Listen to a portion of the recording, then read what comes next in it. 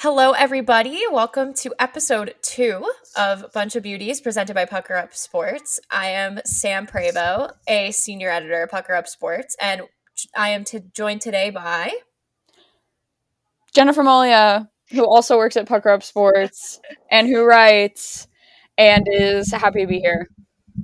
Ariel Melendez, also write for Pucker Up Philly, and I am also happy to be back.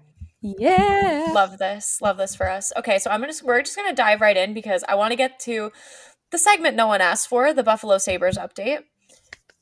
So if you missed last episode, we went into a little bit of depth about what the hell's going on in Buffalo because ladies, it's a trash fire. Let's be honest here, ladies. It's a trash fire. And even more has happened since last week, if you could believe it. So now the losing streak for the Sabres is up to 16 games. Sweet 16, baby. They got shut out yet again. To be fair, the goal they scored was taken away, and it was an iffy call. So I'll cut them some slack there, but they still were shut out by the Penguins. And so that makes 16 games straight. And last night, they didn't even have their interim head coach. He and an assistant coach were in the COVID protocol, so their general manager was their head coach last night. Nice. So, you know what, at this point, that's about par for the course. I mean, it's, I saw, so there's this Twitter account called Sabres Banners, and they do like the banners that go up to the rafters. They took one, and now they just write what they want on it and tweet it. And so this one said, there was one last night that said, I miss the days when we could still have moral victories. Yeah, that's long gone. That's the state of affairs. But we did have some breaking news before we got on here, which is super exciting. Thank you for waiting till like an hour before we record NHL. Yeah. But Eric Staal was traded to the Montreal Canadiens for a 3rd round pick and a 5th round pick, and the Sabres are retaining half of his salary. That's about $1.2 million or whatever. That's a tasty trade, if I do say so myself. I mean, I don't blame them for wanting draft capital. I mean, like, they don't really have any prospects. I mentioned that last week. And to Kevin Adams' credit, he did say that he's trying to build the scouting department of the organization. So that's good for them. But they need a lot of help. And so this seems like the start of like the first of many trades for this team because Pierre LeBrun from The Athletic said that they're already asking teams about Taylor Hall as well, and they're starting by asking for a 1st round pick. I think that like trades with Pitt, not to get on my soapbox already like 3 minutes in, but I think trades with picks are like so tricky because obviously you want to go for like the 1st round, even 2nd round, like even 3rd round picks, but you never know. Like we love to say, or not we, but like people love to say like, well, this guy was a bust, this guy was a 1st round pick and he was awful, like blah, blah, blah. And then you get players who are like amazing who come in the later rounds. Like Henrik Lundqvist is the first one that comes to mind, but like so many players become stars from the later rounds. So like, I feel like unnecessarily like poo-pooing on teams for making, I don't know why poo-pooing was the phrase that I decided to use. Unnecessarily dumping on teams like for trades with picks. I feel like it's so stupid because like, you don't even know what they're going to use the pick to do. Like, wait until they make a dumb pick to dump on them. And I think nowadays trades with picks are getting a little more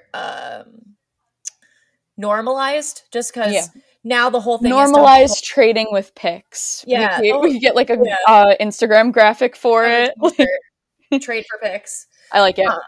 But I think it's becoming more normalized because I think the big thing now people want to see their team do is hoard draft picks and hoard the draft capital because they're realizing how important to having a good prospect pipeline is. Like the Rangers, for example, they never drafted well. Yeah. Like they were the stereotypical like New York, like rich team. They signed the big free agent because everyone wants to play in New York, yada, yada. Yada, yada. But now they're shifting towards, well, we actually have a really decent prospect pipeline, and trading for picks was a huge part of that. Mm-hmm. So yeah, I hope that that's where the Sabres are headed, but I don't know. But yeah, so they're asking for a 1st round pick for Taylor Hall, and I was looking at Ariel and I were looking at his stats before we were all in the call. And this season, okay, I want you to guess, actually, how many points you think he has. Taylor Hall? Yes. Okay. On the last place Buffalo Sabres. On the last place Buffalo Sabres. That's key in this. Well, we're like well into the year, right? So like he's played in 32 games, if that helps. Okay. Well, I don't think he's quite a point per game player. No. So you're like, absolutely not. I mean, he's underperforming. So yeah, I'll say 20 points. Okay. Well, Ariel, did I tell you how many he has? I think so, but I only remember how many goals he had. So okay.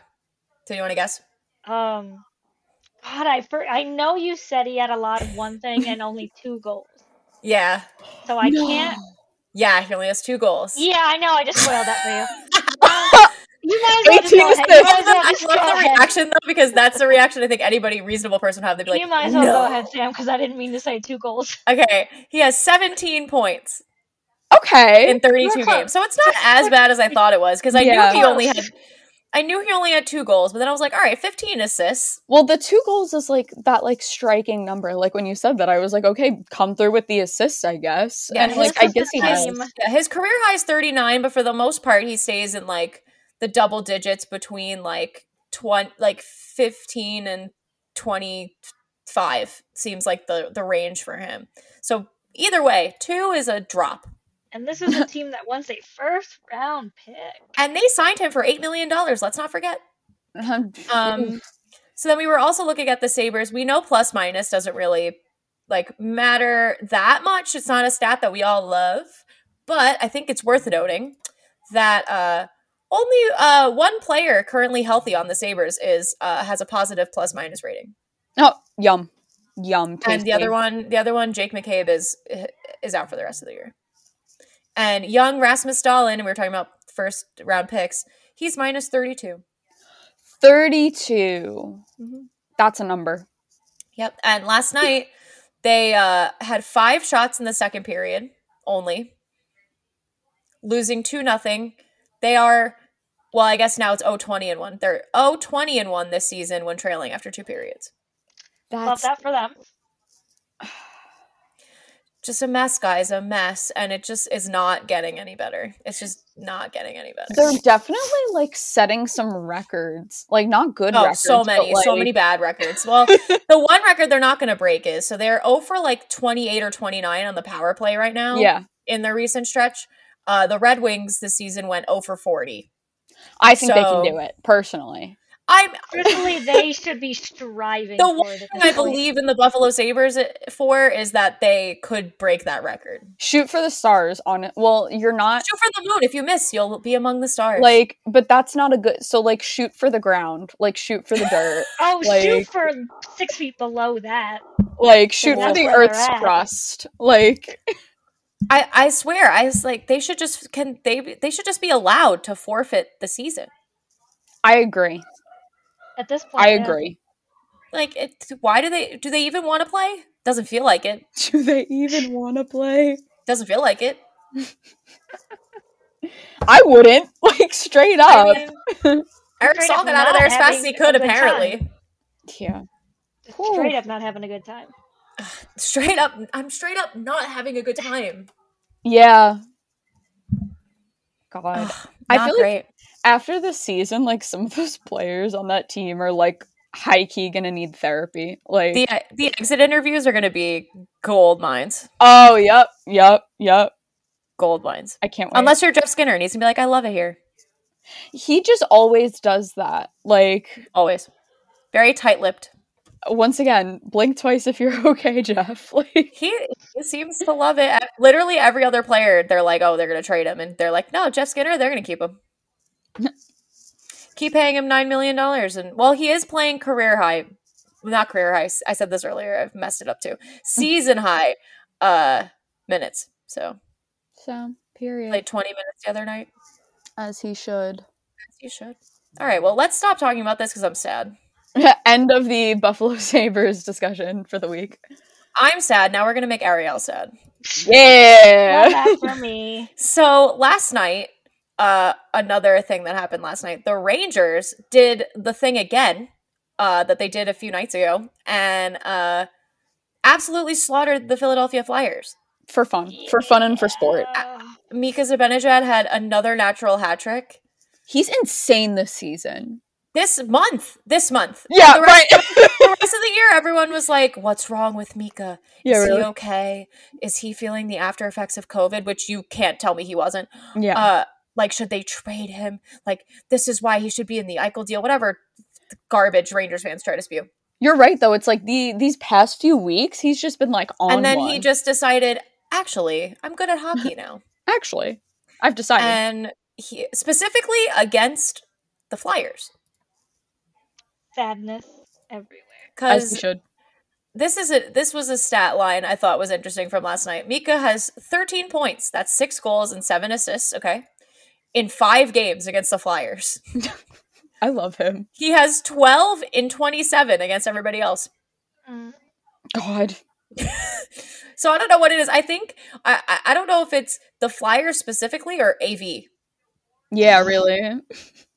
Like, is it just Revenge tour? Yeah, AV revenge tour because Booch went off too. Period. And he was noted not AV's favorite. Yeah.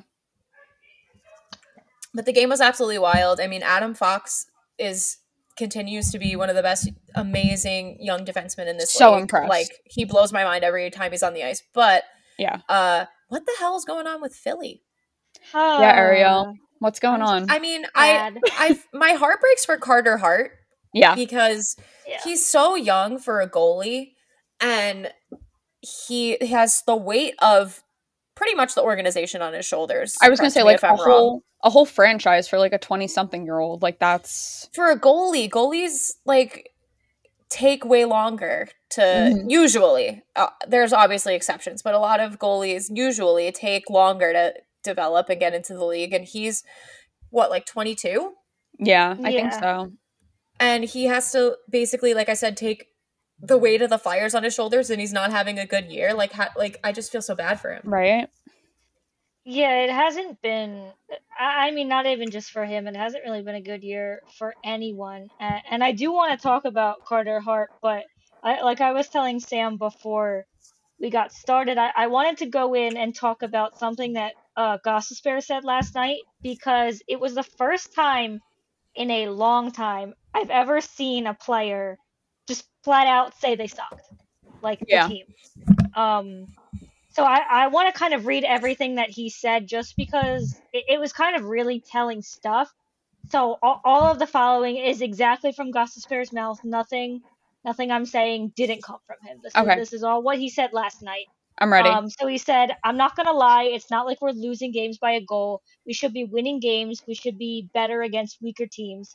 Right now, the team's really lost its identity. From where we were at the beginning of the year to where we are now, it just sucks right now. We've got to find something here. We're too good of a team to let it just squander away. We owe it to our goaltenders. We owe it to those older guys on our team. It's just unacceptable." And then later on in the same press conference, he was asked if the constant change on defense was playing a part in anything, like on how the defense was struggling. And he was kind of like, and then was like, "We're professionals. We know what we got to do out there. We've all played with each other enough that we can figure it out. It's just straight not good enough right now." But the next thing he said, and I think you'll kind of understand this. I don't know, Jen, you might want to close your ears. There is a bit of cursing right here. So I know I think I'll live. $1 in the swear jar. But this quote was really telling for me. He says, "We're letting guys just fucking absolutely beat us up in front of the net. It just makes our goaltenders look like absolute shit. It's not fair. We got to be better as a team. We got to be better as a decor. We just got to bear down." And to me, that quote, even everything else, was kind of, like I said, the first time I've really seen a player just flat out let it all out. That said it all to me. I think I agree about that, everything he said. And I think that, last night I totally saw what he was talking about, where they're getting like straight up just bullied in front of the net. Yeah. Yeah, and it's been a problem pretty much all season long, but you had never really seen a player flat out just say, like, "Yeah, we know. we know we're getting absolutely trashed. Yeah, in it's front of our refreshing, fans. honestly, to see them do that. Like, be honest with us. Like, I I hate agree. when they say, like, those canned responses that, like, I always joke, like, I could do a hockey player's interview for them because, like, it's always like, oh, yeah, for sure. Like, obviously, like, they're a fast team and, like, we just got to get pucks to the net and get pucks deep. And, like, and once we get some chances, like, blah, blah, blah. Like, I could just do the interview. So when they finally, like, bring down the wall a little bit and actually just say straight up what's on their mind, like, thank you, that's what we want. I agree with that, and I agree with, like, even if it's not, and because obviously the Flyers are in a bit of a pickle, if you will, to put it lightly. Even when a team, Ariel, you look so sad. She was like, yeah. Even when a team, like, really isn't doing that badly, I agree that, like, I feel like I could do these interviews for these players. Like, what are all the phrases? Like, pucks in deep, like, gotta get those chances, like, gotta get shots in. Like, they literally say the same thing over and over again when they're doing well, when they're doing badly, when they're doing mediocre. So, like, I would love to see, and this is just a fundamental problem with the NHL for whatever reason, I would love to see more personality from the players in every way, shape, and form. And I think interviews is, like, a good place to start with that because, like, obviously I'm not happy that he said that in the interview. I'm not happy for him, but I guess I'm happy that, like, he kind of broke the ice and maybe other players will feel more comfortable saying things like that. Maybe not to that level, because he seems like he's a little upset. But Just a little. I would say so. I think you guys know what I mean, that, like, you know, obviously they're not robots. We want to see them, like, have emotions. Like, if you're losing, like, it's okay to look upset. It's okay to sound upset. And, like, you could tell he's kind of tired of giving those, like, stock answers of, like, oh, it was a close game. Like, it was a 1-goal game. Like, we'll get them next time. Like, you can tell they're kind of, like, past that. So I guess we'll see what happens from here then. Yeah. Do you think AV is fine? Do you think his job's fine? Yeah, I don't think he's getting fired. They brought him in to be the guy, and he's only in the second year, and it's very extenuating circumstances. As Chuck Fletcher kind of said the other day in his kind of State of the Union, I guess you want to call it, you can't overanalyze this season, and that's one of the things he said that I truly agreed on. It's everyone's in the same boat. I know all these teams are dealing with it, and you know some teams are obviously better than others, but you can't overanalyze what's going on this season, what's going on with certain players. It's you can be mad, and I try not to let myself get too mad about it all. And I think I'm actually being madder than I usually am, and that's saying a lot because I tend to not overreact to anything. But I think that's you have to remember that. So I don't think AV is on the hot seat, nor do I think he should be. I think almost everyone else is fair game. I think fair. if you're gonna fire someone, it's gonna be one of the assistants. It's either gonna be Yo or Tarion, or it's gonna be one of them.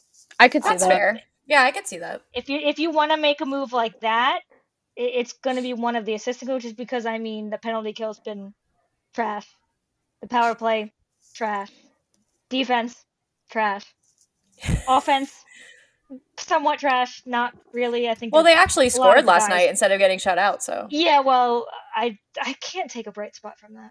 So it's like you scored, but like, did you really score? It was like what 8-3. I was like, did you really? yeah, I think it was 8-3 was the final. You scored, but like, did it matter?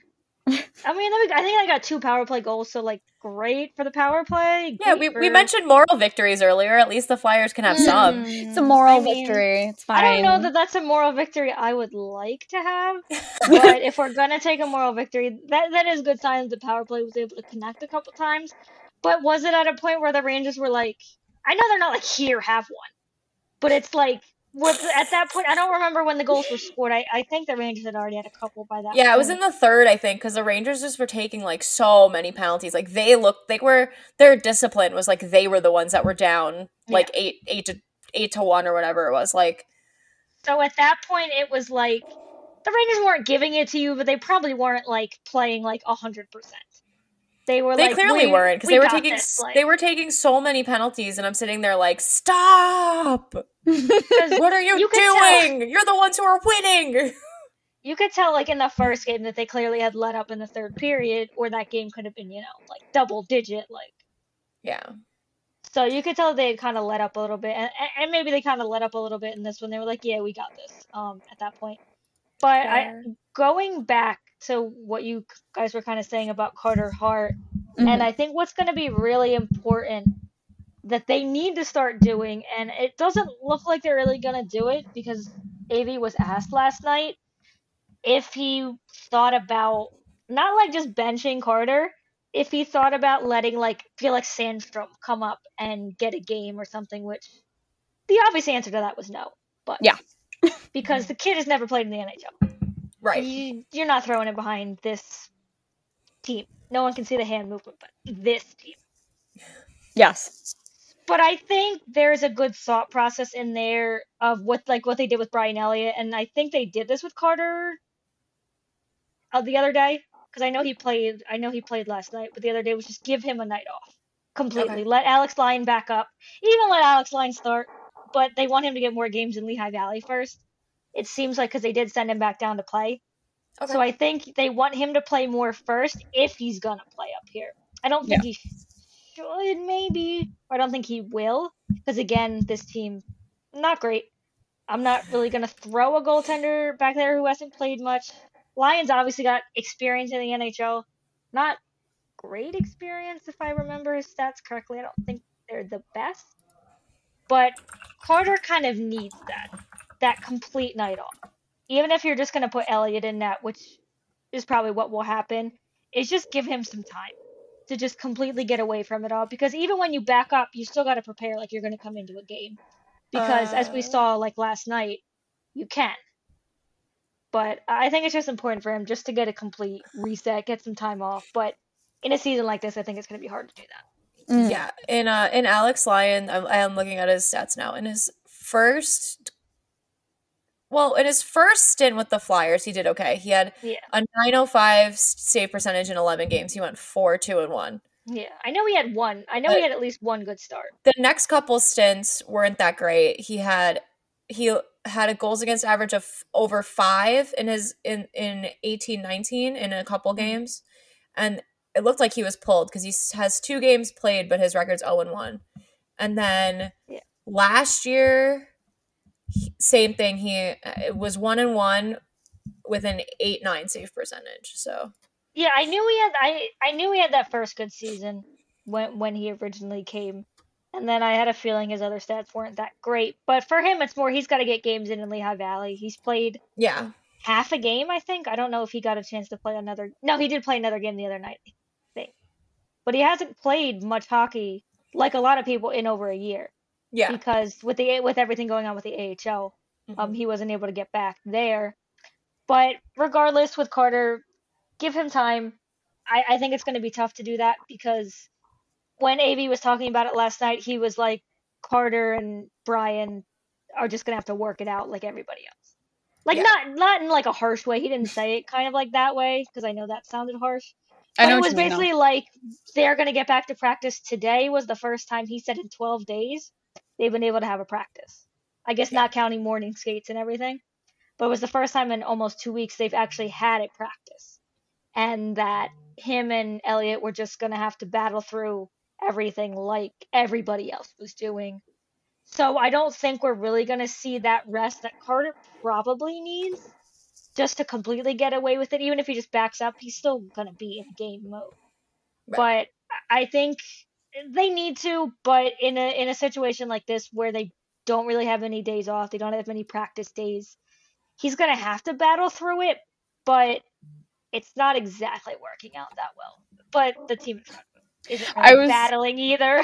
I was gonna say that's a good sum up sentence. It isn't exactly working well. Yep. No, because the Philadelphia Flyers. It isn't exactly working well.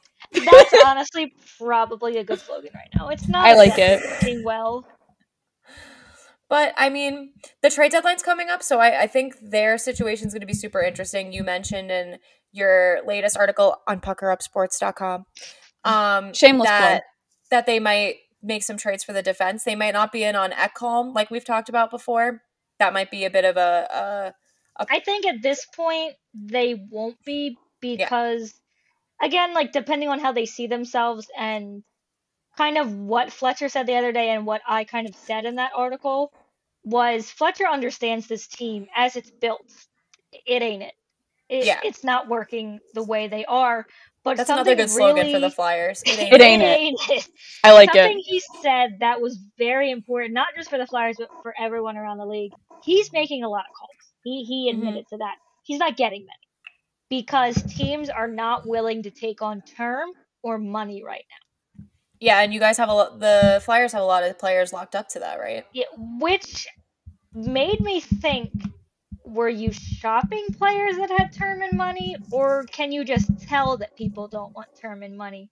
We'll never know, like, the answer to that, which I thought was a kind of an interesting telling moment. You won't know until that player's gone from the team, and then you'll find out, like, oh, they were making calls about this guy, like, however long ago.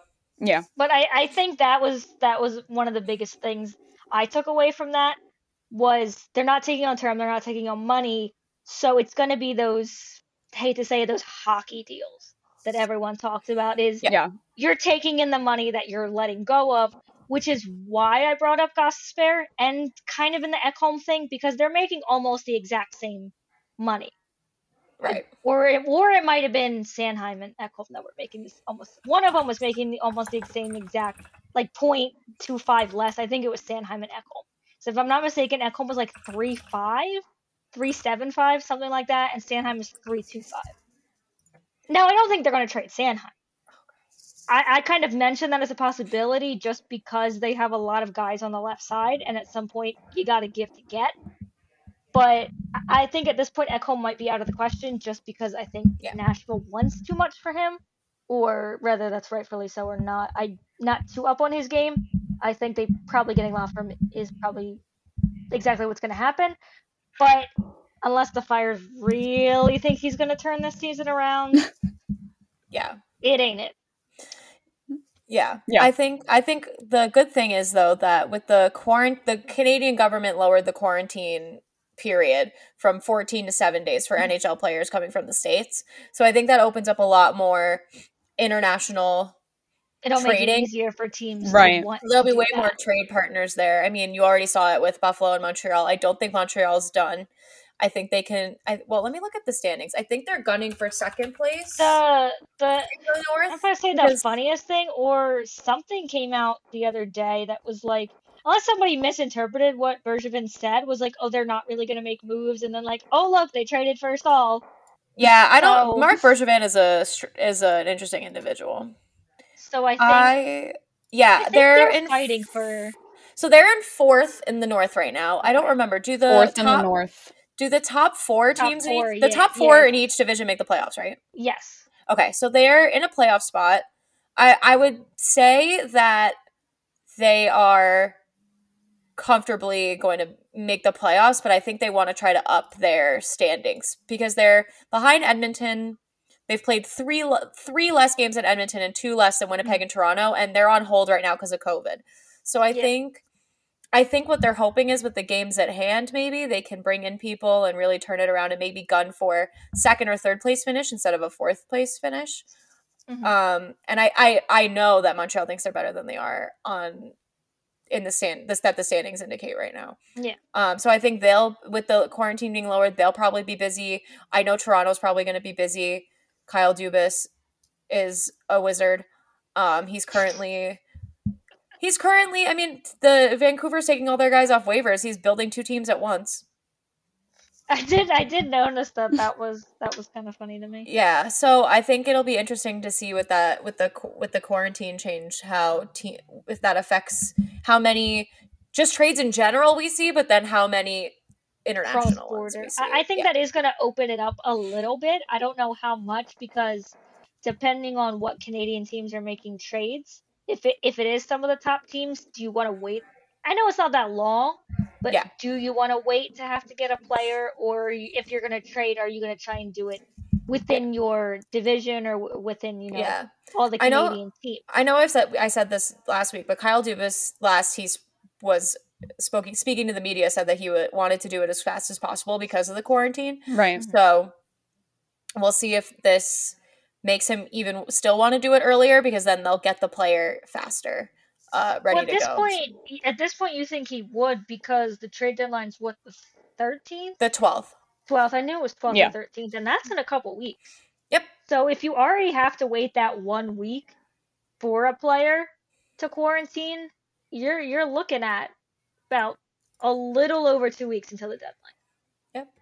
It feels like on fantasy when you just get a player and you can't play them the first week that you get them. This is exactly what that feels like. Like when you're just forced to bench them and you're watching them get points and you're like, this is that in real life, fully. Speaking of the trade deadline, and trades in general, because Colorado ended up actually trading for that goalie from the Sabres, Jonas Johansson. Still not playing well. Shocking. It wasn't just the Sabres. It was just Wasn't there a reporter who said that like this was the worst NHL player he's ever seen play, or something like that? He's like he's the worst goalie I've ever seen play. Like, period. Full stop. Like yikes. Why are you trading for that? This is my own personal, like, haha moment, just because, like, so the Hurricanes, this is, like, completely, the Hurricanes have a goaltender. His name's Alex Nedeljkovic. I'm sure you guys have heard of him. Mm-hmm. I've been high on him for a very long time. Like, when they still had, like, Cam Ward and they were trying to figure out their goaltending situation and they had Scott Darling and everything, I was always like, guys, it's okay. We've got Ned. Ned's coming. Ned's going to be so good. And he won AHL Goalie of the Year. He won the Calder Cup with Charlotte. And now he's finally here in the NHL, like, consistently. And he went on waivers multiple times. And still, no one took him. Oh. And these teams are trading for Jonas Johansson when you could have had this kid for free. Yeah, really. At one point, he had like a 940 save percentage. Right now, it's down to 929. But still, that's... And he just started 2 back-to-back games and had an insane save yesterday. And, like, yay, great for the Canes. Like, that's my own personal, like, haha, we get to keep him. But, like, I just don't know, like, how you could pass up on him. Like, he only had one... Like, in the last few years, he's only had one stretch where he didn't really play well, and it was at the end of last season when he was called up before quarantine started. Mm-hmm. But other than that, he's like a over 900 save percentage goalie. Am I missing why Colorado traded for him? They have for Jonas Johansson? Yeah. They have goaltending, like, injuries and just goalie depth problems. I assumed there was injuries because the only goaltender I saw other than him was Grubauer. I couldn't remember who they even had. Francois something. Yeah. I'm sorry, I just like to say names like that. The guy that got hurt in the playoffs and Michael Hutchinson played for him. Okay. Let me look at their depth chart. That's what I was trying to look up. Was to see what other goaltenders they had. I'm looking on. And I saw so they have Grubauer, Francois. I think that's how you say it. Francouz. Yeah. Francouz. I don't know. Hunter Miska. Don't know who that is. Oh, Miska, I've heard of him. Jonas Johansson, Adam Werner, Peyton Jones, and Eustace Anunen. Don't even. I don't know. Some Finnish goalie. But I think either Grubauer or Francois is hurt. Okay. So they traded for Jonas Johansson, but woof. Okay. Woof. Not good. Okay, so Francois is the one who was injured. In the playoffs, but I think he's injured now? I have no idea. Yeah, because looking back on something that talked about the trade, it said the Avalanche have relied heavily on Grubauer with Francois sidelined. Miska filled in, but he was, not great either. So then he was sent down. They're just going to play every bad goalie, I guess. Yeah, Francois is on long-term injured reserve. So, I mean, it's pretty much they just needed someone to take starts away from Grubauer. Yeah. But it ain't a good one that you made. Yeah, it's bad when you don't even know who these goaltending prospects are. Like, maybe they should look into trading for a goalie. Maybe they'll be... Yeah. I don't even know. tried. They tried. I mean, maybe they tried on the free agent goalies over the summer and it just didn't work. I don't know. But I just had my own personal, like, hee moment when last night we were just all like, because Ned made an insane save. He really kept the Canes in a game against Columbus. And I'm just sitting there like, wow, he went on waivers multiple times. Because they kept having to send him down and call him back up and like taxi squad business and whatever. Oh yeah, like pretty much every team is doing. And they've put him through waivers a bunch of times in the past too. And I don't know if it's like one of those unspoken NHL things where it's like, we know you're putting him on waivers, but we won't take him because we know you have to put him on waivers or whatever it is. But yeah. I would have jumped on that in a heartbeat.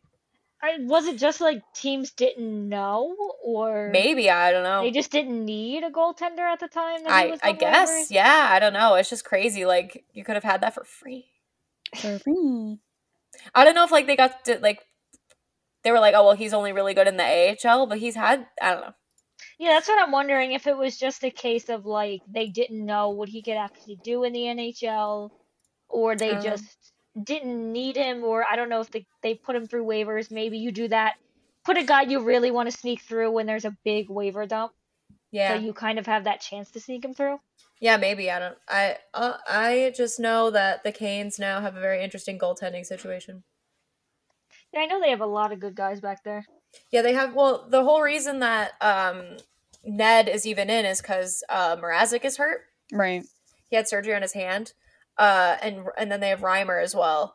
So if they think Ned's is now here to stay, they're probably gonna have to get rid of. Well, they're not probably. They're going to have to get rid of one of Mrazek or Reimer. So we'll see how that goes.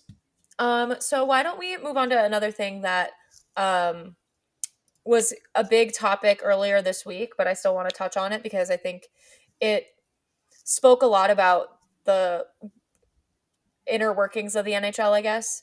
So a few nights ago, I'm sure you guys saw this because I think everybody saw it, but a few nights ago, on the 23rd, so 3 days ago, Tim Peel was caught on a hot microphone going into commercial break in a Detroit-Nashville game saying about a penalty call. It wasn't much, but I wanted to get a fucking penalty against Nashville early and finally they cut him off. Oopie. So, I mean, he was caught on a hot mic saying that he basically was game managing, which is what we all know that refs do. Yeah, and he's not the only one. No, he's not the only one at all. He just got caught. And then the next morning, the NHL said Tim Peel is never going to ref again. Right. But I mean, he's retiring next month. Yeah, he already wasn't going to. He already wasn't going to ref NHL games again. So yeah, I feel a way about this. But do you guys think that was too harsh of a punishment? No, because not to him at least, because he was already not gonna be reffing hockey games in like a month. So anybody else, I think that's fair. To him, it's like, okay, he's retiring early, like, and I think he's still getting paid the rest of. I was gonna say they didn't say that they were gonna stop paying him or that they were firing him. They just said that he wouldn't like officiate another game. So I'm assuming he's still getting paid. I think I saw that he was still getting paid. Yeah, and like I'm on the same page as you, Ariel, in that like he was already retiring and the season is ending in however long. So like it kind of feels like, not that it's a non-issue, but like it feels like it doesn't really affect anything at this point in the game. Yeah. And part of me thinks that they did it. I don't know if to make an example out of him is the phrase I want to use. That's exactly. They scapegoated him is what I would think, because basically like most hockey fans that are very in tune to what's going on know that this is what happens. That the refs. I mean, I don't know if you guys remember, but earlier this season, the Hurricanes and the Blue Jackets, there was a goal that got reviewed and was allowed on an offsides review. So then Columbus got penalized, but Carolina was offsides. And so they went back and watched it again and said, oh, crap, we made a mistake, but you can't take it back. Yeah.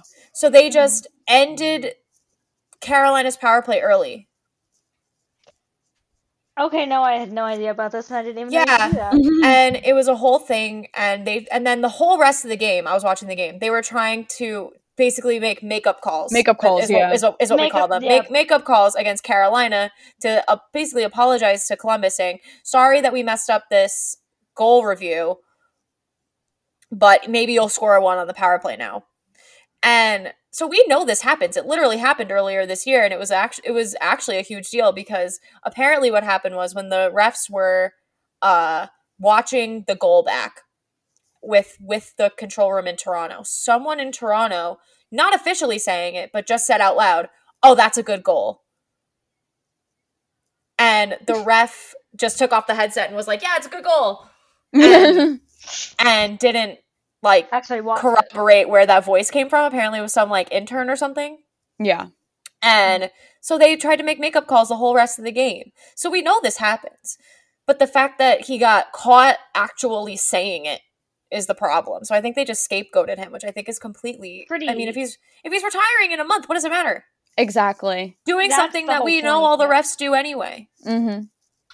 That's the whole point, is he got caught on a hot mic saying it, so the NHL was like, well, we have to do something, and even if he's retiring in a month, he's the one who said it. We can't just be like, all right, don't do that. It has to be like, oh, he said it, he's got to be.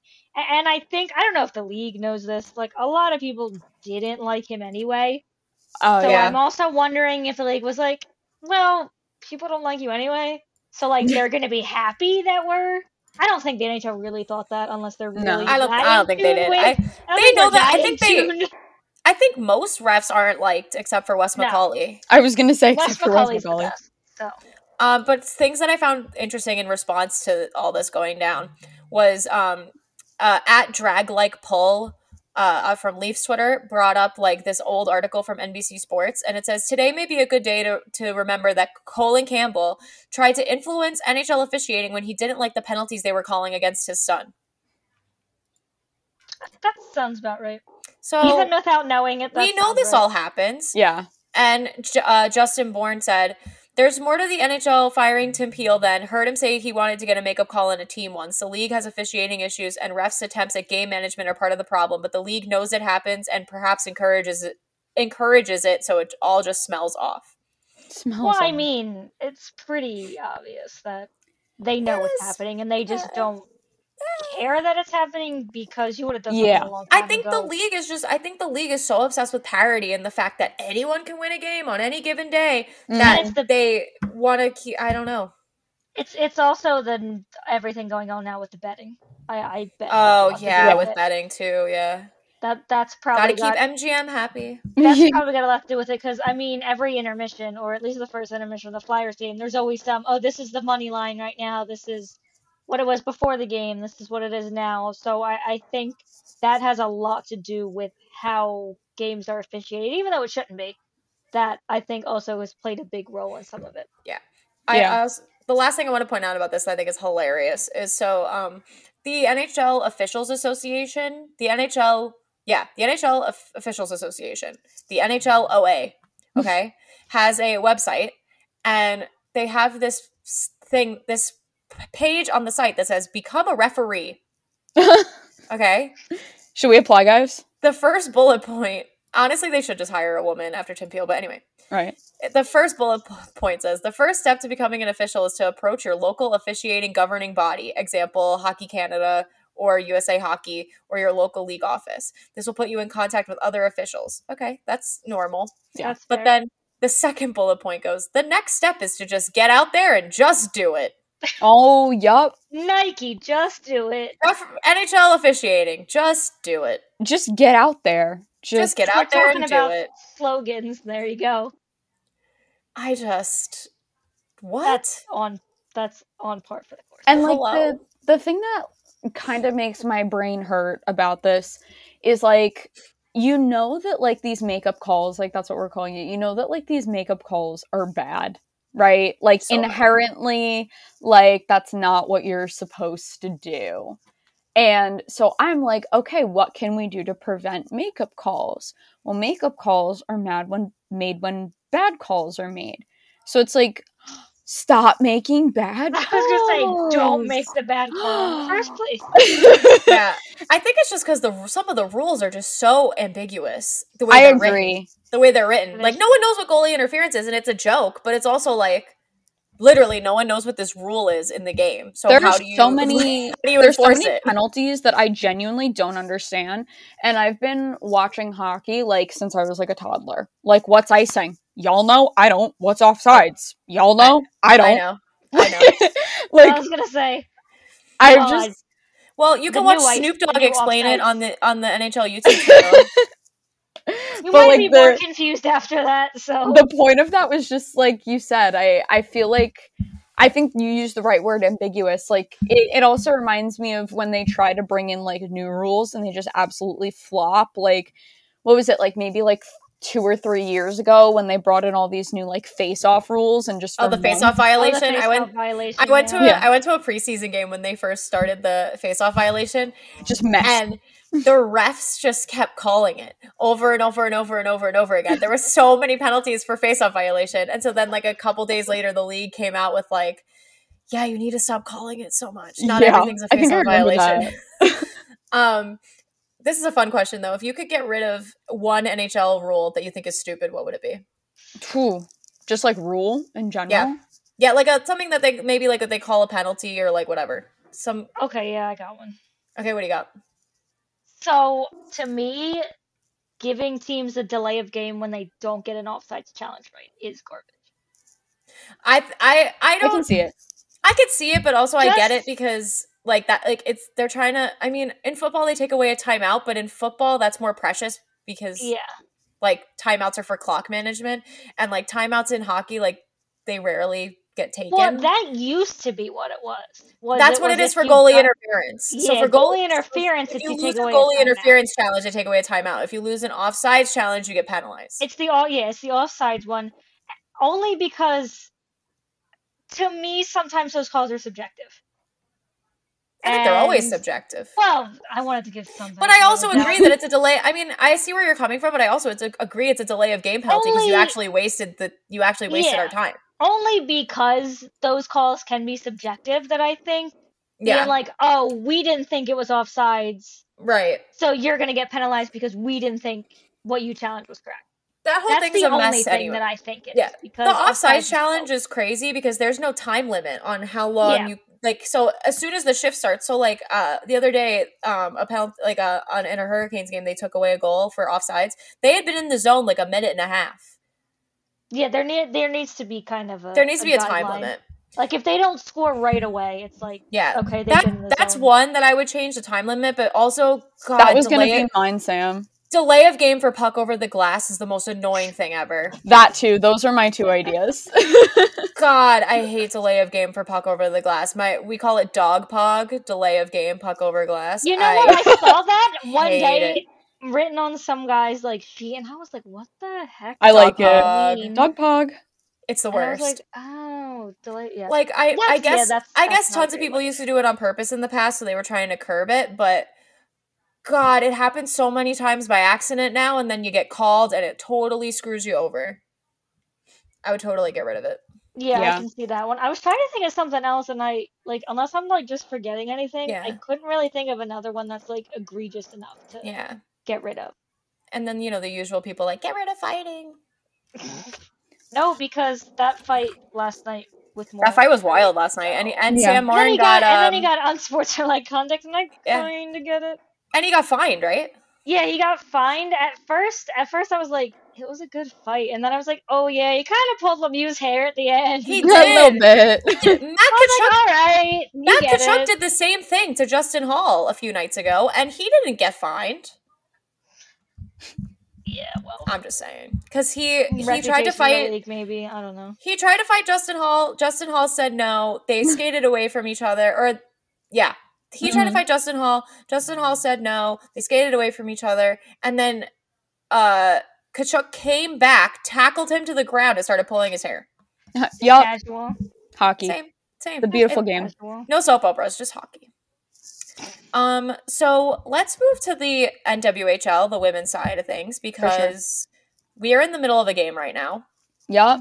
It's on NBC Sports, which is so exciting. I'm so happy for them. Like, amidst all of the, like, I don't want to call it drama, but, like, all the stuff that, like, they've had to overcome and everything that's happened, like, the fact that it's still being broadcast like that is just... It's so great. It's so good. Well, the Boston Pride are leading the Toronto 6 2-1 after one period. Boo. I saw the notification before, but I wanted to save my reaction if you said it. So my reaction is boo. I think my reaction is also boo. The red jersey's looking fire tonight for the 6. They have great jerseys, the 6. Like, those white ones, they're so all of them are really good. The black ones are really good. They're so pretty. I don't know if you guys saw, completely unrelated, but the jersey hoodies that the 6 put out on the yes. site. Yes. So nice. They're sexy. I like them a lot. Yeah, just so we have playoff women's hockey going on right now. It's so exciting. And I'm so glad it's on NBC. And they're streaming it on Twitch for international folks. I'm glad they're still doing that. Yeah. So if you're in the were keeping that up. Yeah. So if you're if you're in the US, I can't speak English. If they're in the US, then you can't watch on Twitch. You can only watch on NBC Sports. Opposite for international. If you're international, you can't watch it on NBC Sports. I'm sure if you had a VPN or whatever, you could. Yeah. And then you can only watch it on Twitch. But either way, I think you're getting a great product, obviously.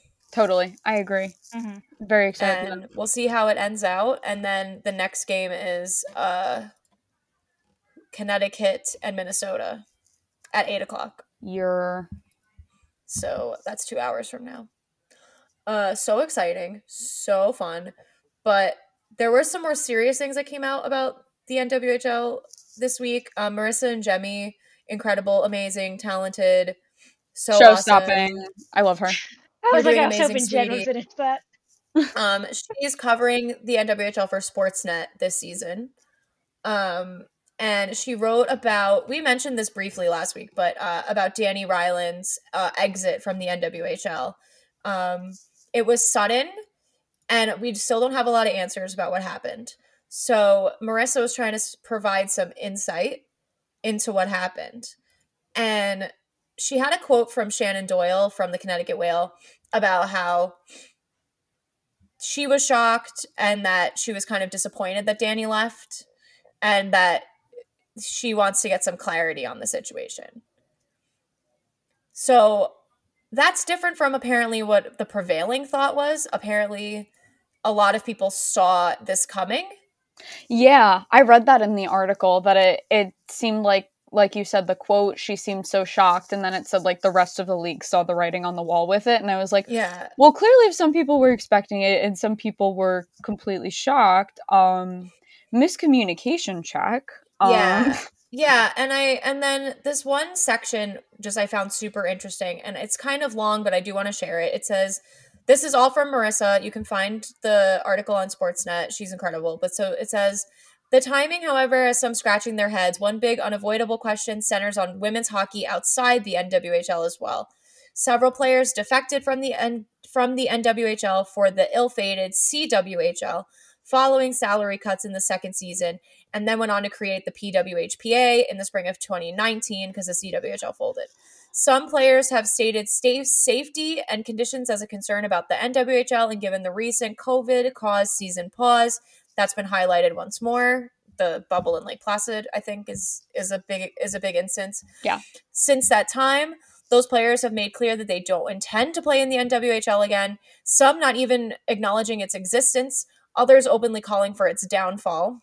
That motivation partially comes from the NHL, an entity several PWHPAers have openly advocated getting involved, stating on several occasions it will not step into women's hockey while there's opposing leagues operating. Then there's a speculation that Ryland was the burnt bridge, and her presence alone was preventing progress. Yeah. No one would return to the NWHL or consider it an option while she was there.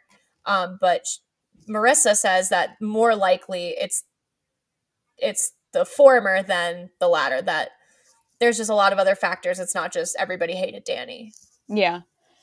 And I agree with that. Like, I think that a lot of responsibility falls on Danny Ryland because she was kind of like, she was kind of the face for this, you know. She like started the entire league, and she's been involved since the league was created. So I do think that a lot of it has fallen on her. Whether that's fair or not, I don't know. But I think that she's kind of had to take responsibility for a lot of things that maybe haven't necessarily been her fault. And I think that this is even like an instance of it, like that people are kind of thinking that, oh, like maybe people like magically want to join the league now that she's gone, which like Marissa said, I don't really think that's the case. But it's a really great read. I don't know if we can like, I'm still figuring this out. I don't know if we can like link things in our description, but I definitely, I'll link it in the description. I think it's definitely worth a read for a lot of people. Yeah. I do want to say this is like my biggest gripe, I think. Mm-hmm. And I've tweeted about this before. Like I've gone on major threads about this before. But it upsets me and it makes me angry. Not only as someone that like has ties to the NWHL and cares about it, but just as someone who loves women's hockey and like support and genuinely supporting women in general. Yeah. I think it's so infuriating that these women who defected from the NWHL and started the PWHPA and everything, I understand them having fair criticisms of the NWHL. No league is perfect, but to straight up deny its existence, it's disrespectful. It is very disrespectful, and to go like on like TV when they're invited and to promote the Dream Cap Tour, which fine, go ahead, but then to say, oh well, we need a professional league to play in. There is one. Go play in it. There is one. You can go play in it, and I mean, obviously, and the NHL saying like, oh well, we don't want to like get involved when there's another league running. Well, why don't you get involved with the league that's running? Mm-hmm. Instead of this whole like we have to start from scratch. Well, why when there's 6 successful professional teams playing right now? Yeah. And there's tons of people that want to play in it, and maybe if you got involved, those ones that defected that are more household names, maybe quote unquote, will want to play in it. Again. I agree 1,000%. And I just find it so frustrating that these women in the PWHPA, not all of them, I want to clarify that because it is not all of them, but a small amount of them, including some of them that founded it, continue to say publicly, denying the NWHL, denying its existence, sometimes resorting to petty, just not even criticisms, petty, just hate, honestly, online, saying that it's a beer league or whatever else they want to say about it. And just, I mean, because that's not only insulting to the people that work in the league, but to the people, your peers that play in the league. Mm-hmm. They obviously feel a different way about it. It's just, I just find it so hypocritical of that whole like, oh, women supporting women, let's help each other. And like, and then you are online saying that the league they play in doesn't exist. Yeah. And I remember in the article that we're referencing, I don't remember who exactly said it. I think it was one of the PWHPA players, but there was a quote that was something along the lines of like, well, there are multiple leagues and I think there are going to continue to be multiple leagues and like, that's okay. And I read that and I was like, I don't know if that's okay. I don't know. I like that. Why does there have to be multiple leagues? Like I think I saw that quote where they were like, there can be multiple professional leagues. I'm like, but why does there have to be? Yeah, I agree. Focus on one and making it the best. And like, it reminds me a lot of like the XFL stuff like last year because like I don't watch football. I probably never will. But if I was hypothetically a person who watched football, I already have the NFL, and that is the men's football league that I watch. Yeah. I mean, there's also the CFL as well, the Canadian Football League. There's Canadian rules football, but well, I think that's like a little bit different because that's like Canadian versus US. But like in this specific instance with the PWHP and the NWHL, it's pretty much the same geographical area. Yep. It's essentially the same players. You would have teams in the same city. Yeah, and it just feels like direct competition. And the argument of, well, we both have the same goal, we just have different ways of getting there. Okay, but like, I don't even know where I was going with that. That just frustrated me. Yeah, like, I can't. No, it is frustrating, and like this is what Joanna Boynton said from the Sixth, the owner of the Sixth.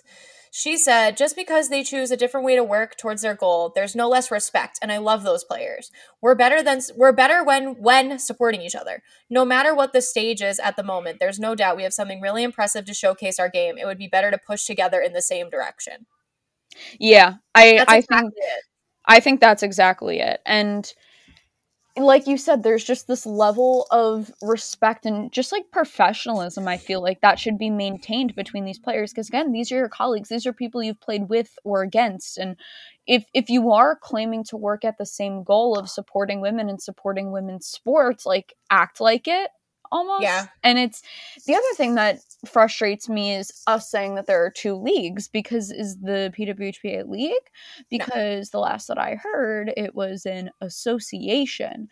And they like, what are the teams? Like, aren't the teams by like region? Like it's like, I forget what the teams are. It's like the two teams that play against each other at the Dream Cap Tour. And I think it might be like named after their captains or something. Yeah, so like that's not a league. Do you have regular games and a schedule and jerseys? And no, you don't. You're not a league. I don't know, the whole thing that they were trying to do. I mean, the Dream Gap Tour, in a lot of ways, like it's a. I always felt weird, like they're calling it a tour. Like, we're gonna show up and everyone's gonna be like, look at us, and like all that kind of stuff. Yeah. Like, I just, again, like I don't want to sound like I'm just like shitting all over the PWHPA because I have bias towards the NWHL. I do think like, what they're doing is great too. Like the fact that they played at the Garden is amazing. I think they've accomplished some amazing things, and I don't want that to be lost in this whole conversation. But it's just like the malice and the subtext that kind of tends to go with it is there's a lot of stuff surrounding it that I don't necessarily agree with, and I just think the energy and the time and the money could be way better spent with the NWHL. Like, I agree. When those players defected from the NWHL and they were upset about pay and everything, the league took off after that. Mm-hmm. After they left, and they've expanded twice. I was going to say, look how many sponsorships they've gotten. The Discover sponsorship is huge. They still have the Dunkin' one for however many years. And some of the teams' individual sponsorships that they're getting, like, that's huge. And the fact that the players get, like, a cut of their jersey and their shirt sales is also huge. Like, so many things have improved since then. And I feel like there's an article that came out, I want to say, like, maybe this time last year. I can't think of the exact one, Sam. I'll try to find a link for you and send it to you later. But with former NWHL players talking about, like, the conditions that they played in. And a lot of them were saying, like, these awful things about the buildings they had to play in or things that they had to do or whatever. And a lot of them were from, like, the first or second season. And I was just sitting here reading this, like, I feel like it's unfair to judge this league based on things that happened 5 or 6 years ago at this point, because look at how much progress they've made since then. Yeah. Like, I feel like just making that snap judgment and saying this league was bad in their first year, so they're bad now 6 years later, and I'm going to go play somewhere else. Like, it just makes no sense. It definitely seems like they're very much stuck in the time that they played there. Mm-hmm. And I want to give credit to Anya as well, because she's amazing. She started the Players Association for the NWHL, and I think that was a huge help as well, because I believe that was started after their second season. Mm-hmm. So a lot has changed, and I don't understand why there's so much push to start something new when there's something great happening, and a lot of great people work there, and I think that both parties should be and would be willing to come together and just make that league better. Yeah, and the other thing that I don't get, and this will just be because I know we're coming up on like an hour, so I will make this quick, but my other gripe is that the wish is always, well, we want the NHL to be involved. Why on, where's my microphone? Earth! Do you want the NHL involved? I don't trust the NHL to run the NHL. I don't trust the NHL to run a McDonald's. Does anyone like the commissioner besides the commissioner? Who likes Gary Bettman? Nobody likes Gary Bettman. I don't think anybody. Nobody likes or trusts the people running the NHL. Just blanket statement. And trusting them with, like, this baby of ours, I feel, is just, I feel like you should, this is going to come out wrong, I'm sure, but like, I feel like you should care about women's hockey more than to want to just throw it off to the NHL. And I get the appeal of like, they have money and they have resources and things like that. I get that 1,000%. And like, I'm sure that they would give the league a boost in things like exposure and getting them on places like NBC more. But I think in the long run, you know, that this was Danny Ryland's baby, Anya Battaglino's baby, all of the original players. Like, this is something that's so important to them. And I just feel like they'd almost be doing themselves a disservice by just kind of handing it over to the NHL and saying like, okay, do what you want. Because I don't think they would give it the time and the attention and the respect that it deserves. I think the motivation there is because of seeing what the WNBA became with the NBA's involvement. I think that was a very, I don't want to say that's a rare thing. It unfortunately is a rare thing that happens, but also the NBA is so much more well run, and it has been for a really long time. And I would love to see something like that happen with the NWHL, like a WNBA type situation. But I think they, like you said, they may have to just not get the NHL involved and try to pave their own way. But no matter what they do, I think they have to come together. Yeah, I agree. Because the NWHL is doing well on its own and the PWHPA is doing well on its own. I don't know if that's sustainable. I agree. I think there's going to come to a point where something's going to happen and they're both going to have to kind of come to a head, and it's going to be like, okay, what do we do now? And I think right now, like, the tensions have died down, but I think over time it might get a little more heated. Who knows? And I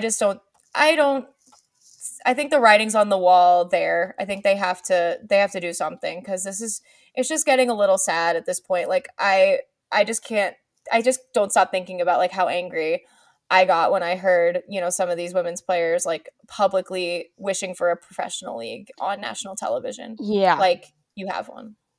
But that's my 2 cents. I just wanted to, I think that was a conversation that I think we both wanted to have. Yes. With this whole situation going on. But we are about an hour in, so I wanted to end on a lighter note, because last time we talked about some serious stuff with Barstool stuff and the NCAA and all that. So I wanted to talk about a lighter subject. I wanted to know, because the Mighty Ducks Disney Plus series came out today. Oh. And I wanted to know, what is your guys' favorite hockey movie? What do you think is the best hockey movie? And why? Let us know. Whoever wants to go first. I am prepared. I am ready. Mine is so cliche.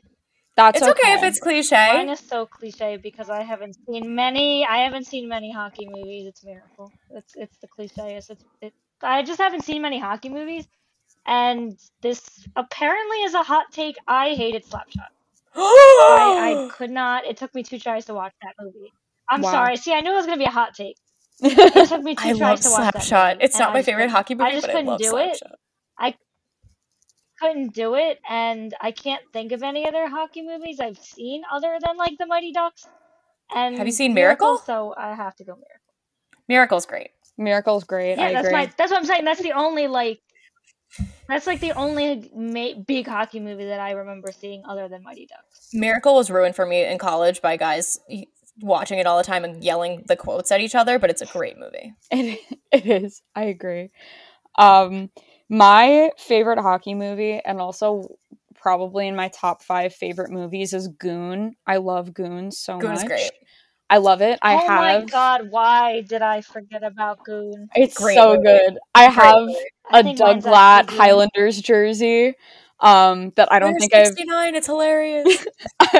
that I don't think I've ever worn. Maybe I'll wear it for like Halloween this year. I was just gonna say, do it for Halloween. Get like makeup, put like a bruise on your eye or something. It'd be cute. But I love Goon. I watch it all the time. I feel embarrassed that I forgot about Goon. The sequel that Tyler Sagan was in. The sequel was a time. I do not prefer the sequel. Yeah, Michael Del Zotto. Stanley Cup champion Michael Del Zotto. Oh my god, I can't. But I love Goon. I actually might watch it tonight. I don't know if it's still on Netflix because I haven't watched it in a little while. Isn't it a Netflix movie, or am I stupid? Is it? No. Is it like a Netflix studio movie? Is I it? I didn't don't. think it was. Or what did it come out before Now that was you're even gonna really make a me thing? look up who made Goon. Yeah, wait, I'm gonna look up Goon. I don't movie. think it is. I think if I look up just Goon, Goon was in mistake. 2011. It says 2012. Rotten Tomatoes gave it an 81%. Goon. Of course, Jay Baruchel wrote it. Yeah, it's a Canadian sports film. So of course he no. was Well, in it. yeah. Okay. It premiered on Netflix and became a success.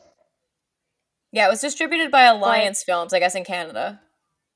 Yeah, but it was so it just must have been an exclusive to Netflix in America because everyone was like, "Who's gonna watch this?" Yeah, and then all the hockey fans. Ah! And then I watched it. Goon is great. I love Slapshot. I also find it hilarious. So this might also be why Slapshot's so near and dear to my heart. So you know how hockey men hate women? Yeah. Yeah. Flat out to the point. And they love Slapshot. Slapshot's the greatest movie that encapsulates everything that hockey's about. Well, guess what, hockey men? It was written by a woman. And I just love it. Big gasp. One of my favorite movie scenes ever is when they're playing the national anthem. Well, it was before the national anthem at warm-ups, and the Hanson brothers get into a huge fight. Yeah. And then they're bloodied during the national anthem, and the ref comes over, and he's screaming at one of them, and then he goes, "Shut up, I'm trying to listen to the song!" That's such a good movie. Maybe I'll watch that tonight. But Slapshot's not my favorite hockey movie.